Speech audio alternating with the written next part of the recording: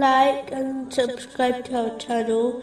Leave your questions and feedback in the comments section. Enjoy the video.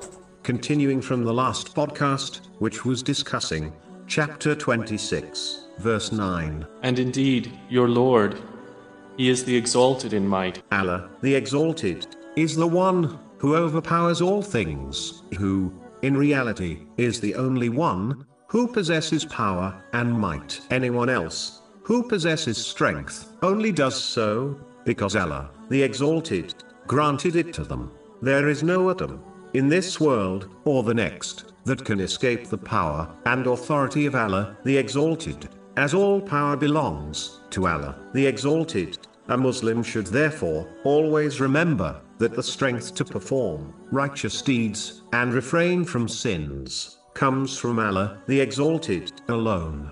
This will remove any chance of pride creeping into their heart, an atom of which is enough to take them to hell. This is confirmed in a narration found in Sahih Muslim, number 266. Whoever desires for their faith to become mighty must obey the Almighty, Allah, the exalted. Only then will they be granted strong faith, which will aid them to overcome all difficulties, so that they leave this world while Allah, the exalted, is pleased with them.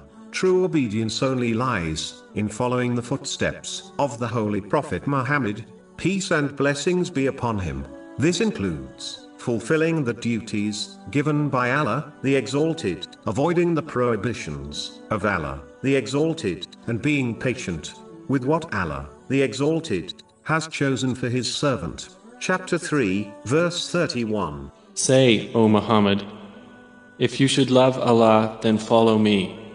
So Allah will love you and forgive you your sins. Truly knowing Allah, the exalted, is almighty, should prevent a Muslim from sinning. As they should know, there is no way to escape the might of Allah, the exalted. In addition, when a Muslim engraves this divine name into their heart, it prevents them from committing oppression and wronging others. They become fully aware that even if there is no person powerful enough to seek justice from them, Allah, the exalted, will certainly take them to account and punish them in both worlds, as confirmed in a narration found in Sahih Muslim, number 6579. Oppression to others may cause the Almighty, Allah, the exalted, to hurl them into hell on Judgment Day.